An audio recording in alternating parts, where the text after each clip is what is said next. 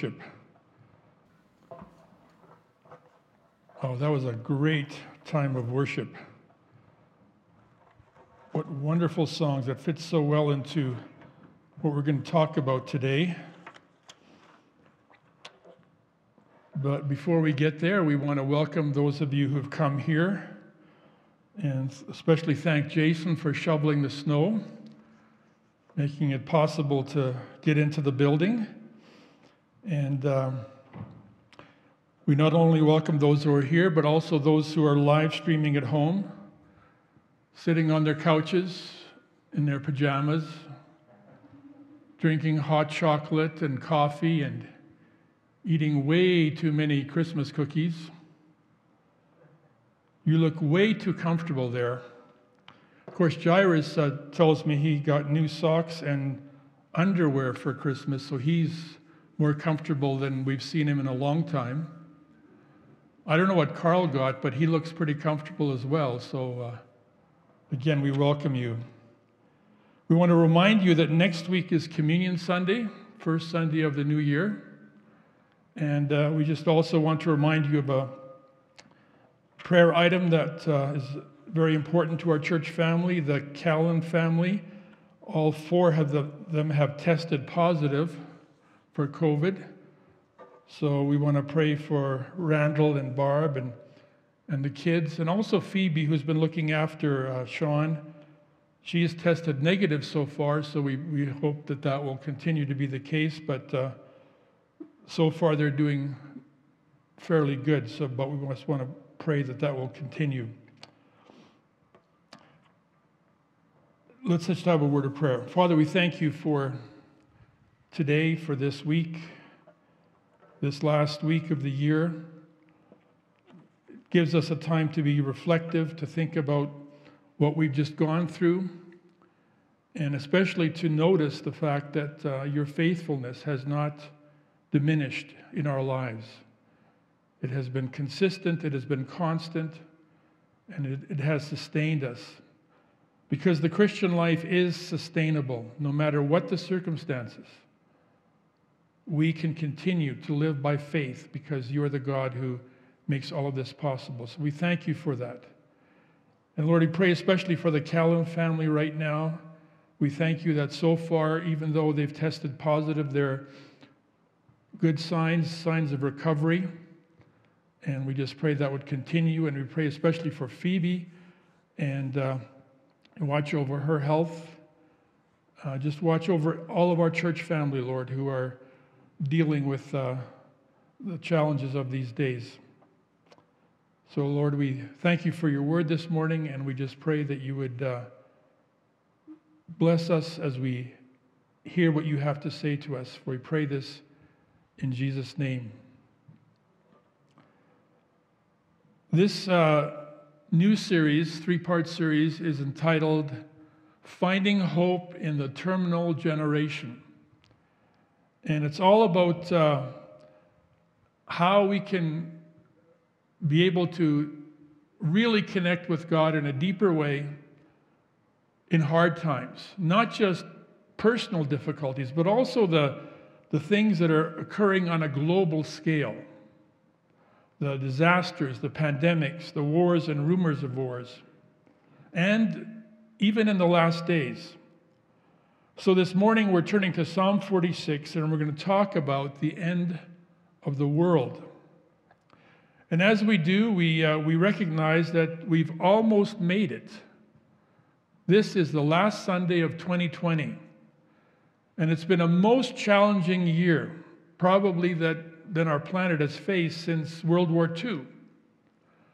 Back in January, I suspected that this could be a rough ride, because according to the Chinese calendar, this was the year of the rat. And of course, China is where this crisis started, and apparently it started with some flying rats. So please stick to ginger beef, almond gai ding, and pineapple chicken balls. In 2020, the world kind of became a leper colony. We had to avoid human contact. Unclean, unclean. We had lockdowns that were intended to flatten the curve And it seemed to work for a while. And on a personal level, many were trying to socially distance themselves from their refrigerator in order to flatten their personal curve. Well, that didn't work quite as well. And then we were hit by a second wave, and that made it worse than ever. And I saw a church sign that said, "God, please reinstall 2020. It has a virus." Now, this actually, if you think about it, was supposed to happen 20 years ago. Remember Y2K? That was going to disrupt everything. But it turned out to be a false alarm. Well, stay tuned. 2020 is Y2K 20 years later. And it's gotten so intense that people have even started wondering if we're in the last days. So conspiracy theories and apocalyptic scenarios have spread like a pandemic. And I didn't take them too seriously until December the 10th. You may remember that at the height of the first wave, when everyone was panicking, we only had about 24 deaths in Alberta. But on December the 10th, the newscast announced that in our province this year, 666 people had died. And that number sounded very familiar. Where have I heard this before? 666? Of course, it's in the book of Revelation. Is it a coincidence, or are we in the end times? Well, 2020 caught everyone by surprise. No one saw this coming except those scholars who study the book of Revelation. Because worldwide pandemics are similar to the events described in chapter 6 of Revelation. Has God's judgment begun? What if this is the end of the world? Well, if it is, there is no vaccine and no science that can protect us from divine retribution.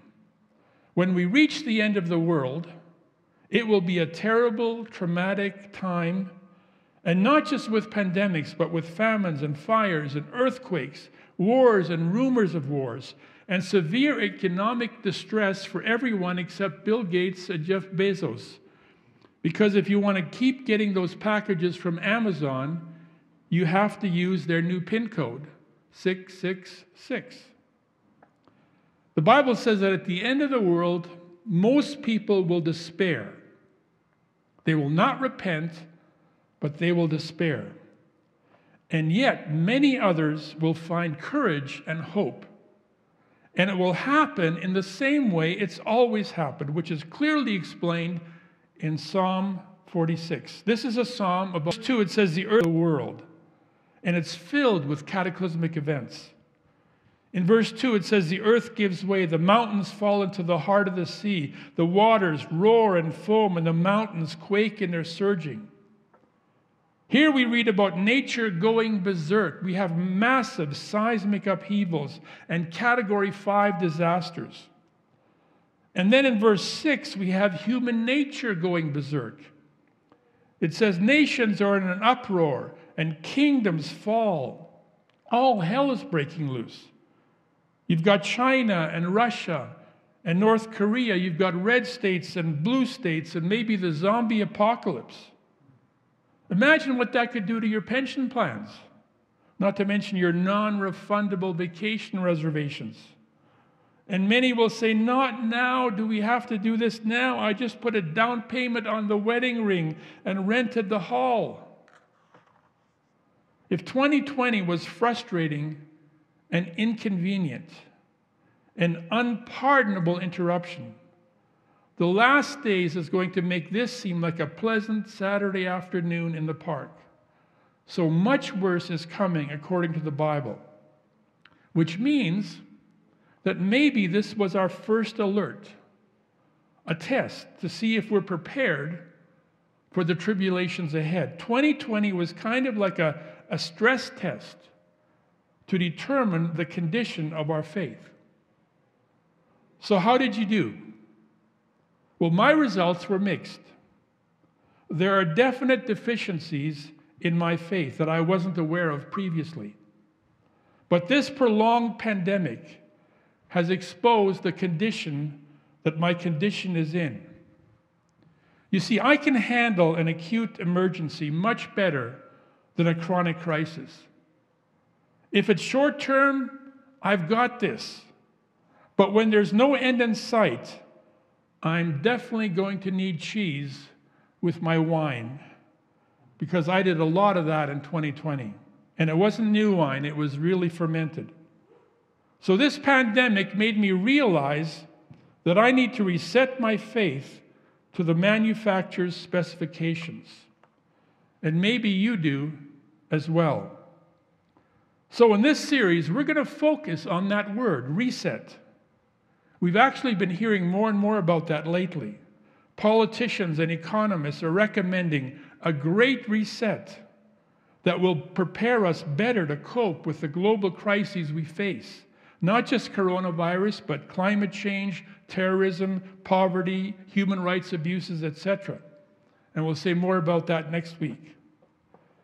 But I believe that on a spiritual level, there are times when we have to reset our faith, because we tend to get distracted, especially in times like this. Maybe we've drifted, we've become careless. We've certainly become more vulnerable to anxiety. When Simon Peter took his eyes off Jesus and focused on the storm, he sank like a rock. It was time for a reset. And this is what Psalm 42 is all about. Because here you have dangerous and destructive forces being unleashed. It's the end of the world as we know it.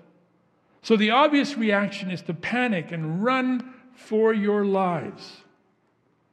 Although those are natural reactions, they are not necessary, because there are other options available. Because this psalm encourages us to see beyond the obvious dangers we face and consider the greater context. Verse 1 says, God is our refuge and strength, an ever-present help in trouble. Was that still true in 2020? Of course. But maybe we forgot. And that's when we have trouble coping. So let me remind you, God is our refuge and our strength. Could somebody close the back door there, please? Thank you. God is our refuge and our strength. We have a refuge. In action movies, they often talk about a safe house. When the forces of evil are tracking down our hero, whether it's Jason Bourne or somebody else, he heads for a safe house where his enemies can't find him. That's his refuge from danger. Well, we also need a refuge. And fortunately, there's a number of safe houses right here in Calgary, like 668 Arbor Lake Drive, 179 Royal Birch Way, 240 Edgebank Circle, and 236 Silver Creek Way. In fact, our church directory has a full listing of safe houses. Because as a follower of Jesus Christ, God is your refuge, and you are safe in his care. God is our refuge and in strength, an ever-present help in trouble. Just think about that, ever-present help, which means he has a perfect attendance record. He's never been absent. He doesn't even take a sick day. Ever-present help. Wouldn't that be great? Because help is so hard to find. You usually have to wait and wait. You need a furnace repair? Well, we can come next Thursday. But it's freezing. Well, just put another shrimp on the Barbie. You need your car towed? There's a 12-hour wait. Your router isn't working? We'll schedule you for a service call next Tuesday between 8 a.m. and 6 p.m. You need an MRI? It could take half a year. When I put a hold on a movie at the library, I'm informed that there are 400 people ahead of me. I'm going to have to wait for months before I can see SpongeBob SquarePants. God is our refuge and strength and ever-present help in trouble. God does not put us on hold. Your prayer is important to us. Please stay on the line, and it will be answered in the order it was received. No, God is already here. He is an ever-present help. Jesus is with us always, even to the end of the age. He never says, I'm sorry, but your warranty has expired. It was good for 50 years or 50,000 prayer requests, whichever comes first. No, the contract has not expired. It's in effect from here to eternity, even to the end of the world, and that is good news. God is our refuge and our strength, and ever-present help in trouble. Therefore, we will not fear. Therefore, we will not fear, though the earth give way and the mountains fall into the heart of the sea, though its waters roar and foam and the mountains quake in their surging. When God is with us, disasters cannot overwhelm us with paralyzing fear and undermine our faith. Verse 4 says, there is a river whose streams make glad the city of God, the holy place where the Most High dwells. God is within her, and she will not fall. God will help her at break of day. That almost seems out of place, unusual. We've got all these disasters, and all of a sudden, you have these verses that talk about peace and safety and security.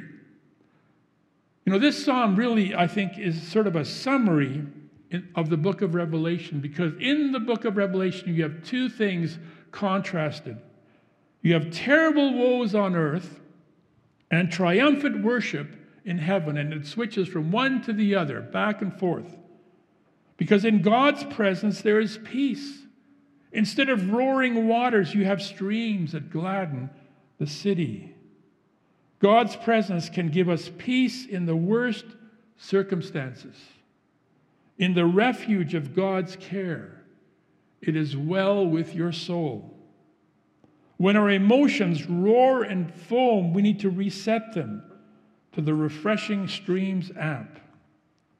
But the dangers are increasing. Verse 6 says, the nations are focused, kingdoms fall. That doesn't look good. But keep focused on God. We spend way too much time focusing on the obvious problems. In fact, Alberta Health Services has recently released a strategy for coping with this pandemic on an emotional level, including a helpful tip to reduce stress and anxiety.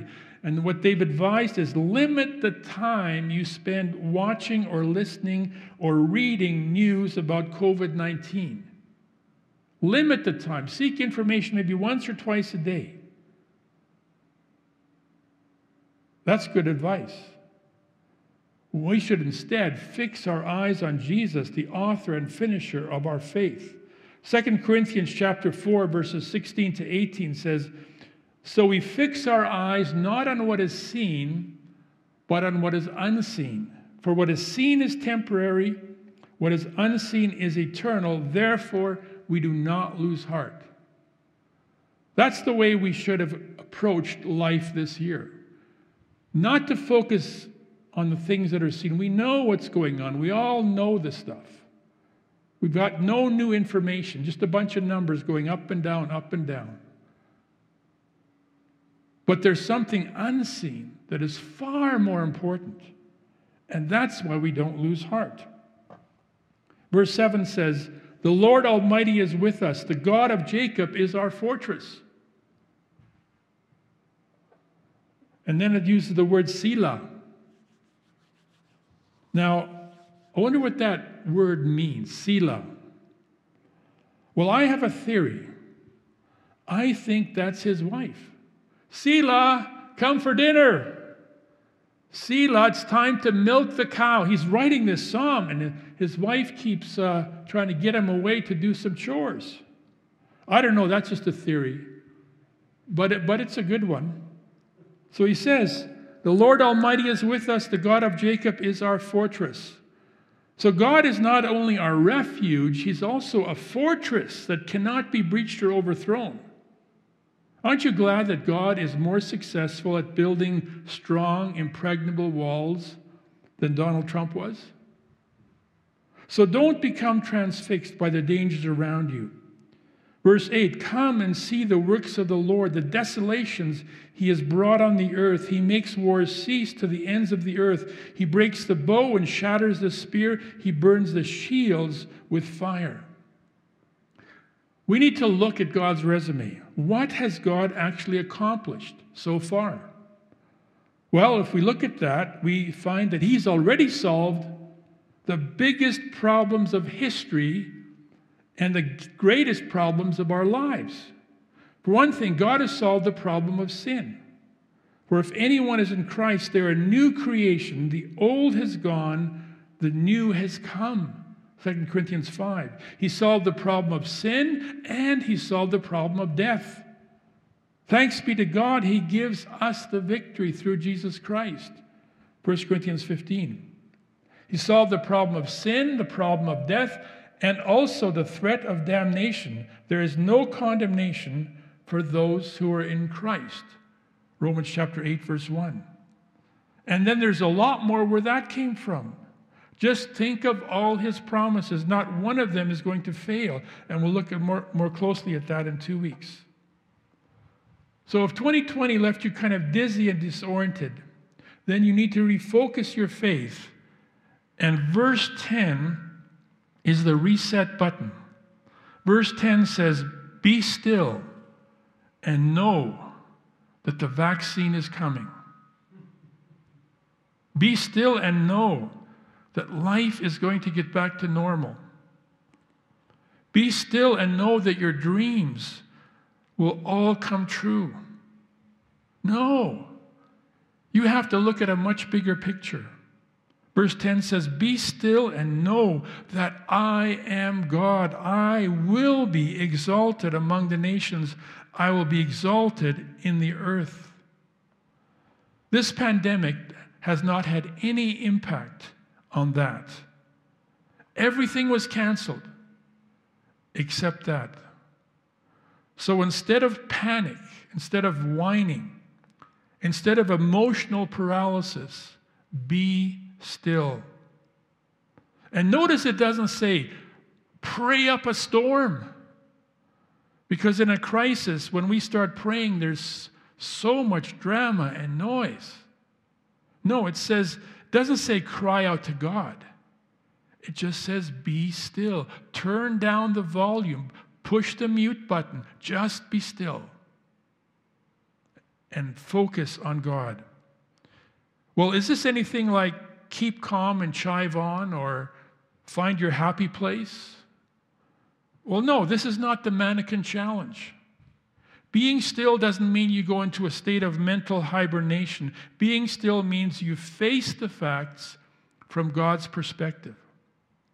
These problems are not happening in a place somewhere outside of God's presence, beyond the reach of his love. Every challenge we face happens within the presence of a God who cares for us. So be still and know that I am God. I will be exalted among the nations. I will be exalted in the earth. As I think back over this whole year, we've had so many press conferences. And they've all kind of been saying the same thing. But I don't remember one press conference that reminded us to do this. Only God's word. I will be exalted in the earth. I will be exalted among the nations. Which means that God is bigger than your biggest problem. You see, the number one mistake in the spiritual life is to underestimate God. And that's why the enemy spreads a lot of fake news that questions God's abilities.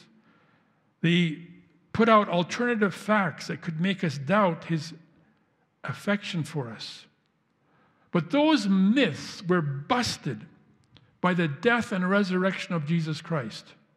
because Christ's death on the cross proves exactly how much God loves us.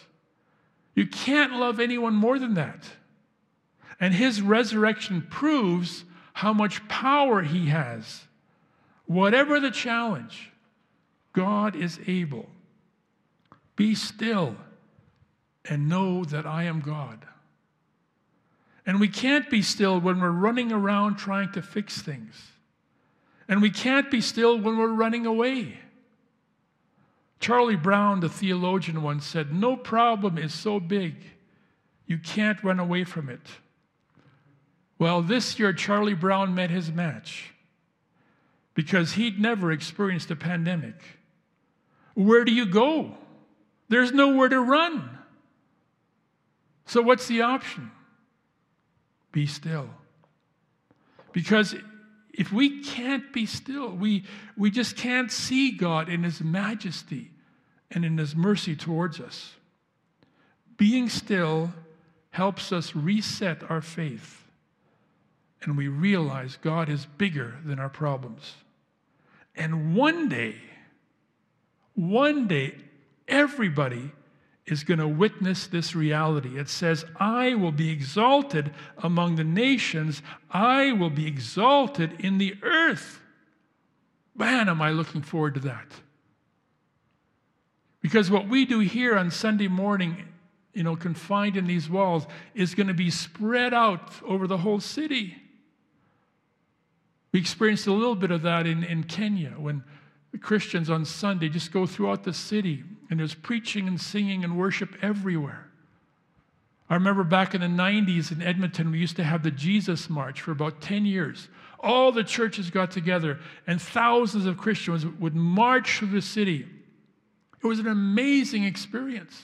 And then we'd gather at the Parliament buildings and have this huge rally.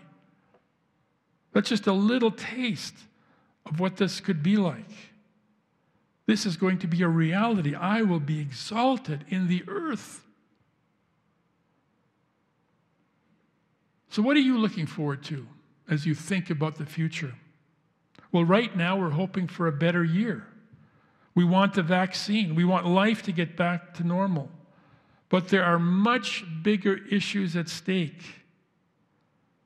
When we look ahead, this is what we should be hoping for and focusing on when God is exalted in all the earth.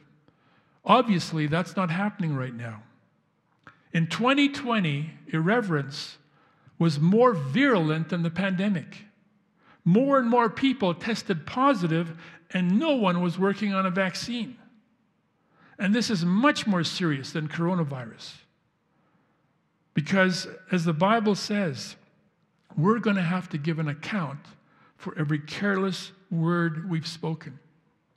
Spoiler alert, irreverence demands judgment because God will not be mocked. Do people realize that? Are they repenting? Not so much. But for those who revere his name, we look forward to the end of the world with all of our hearts, because that's when God will be exalted among the nations and exalted in all the earth.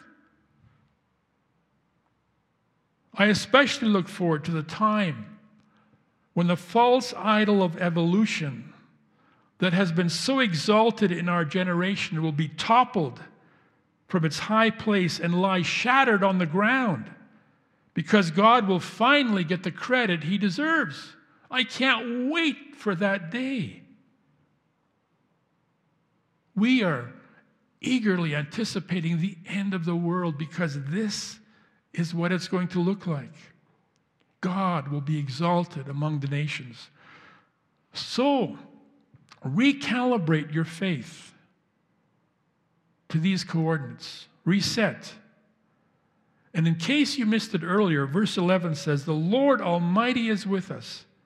The God of Jacob is our fortress."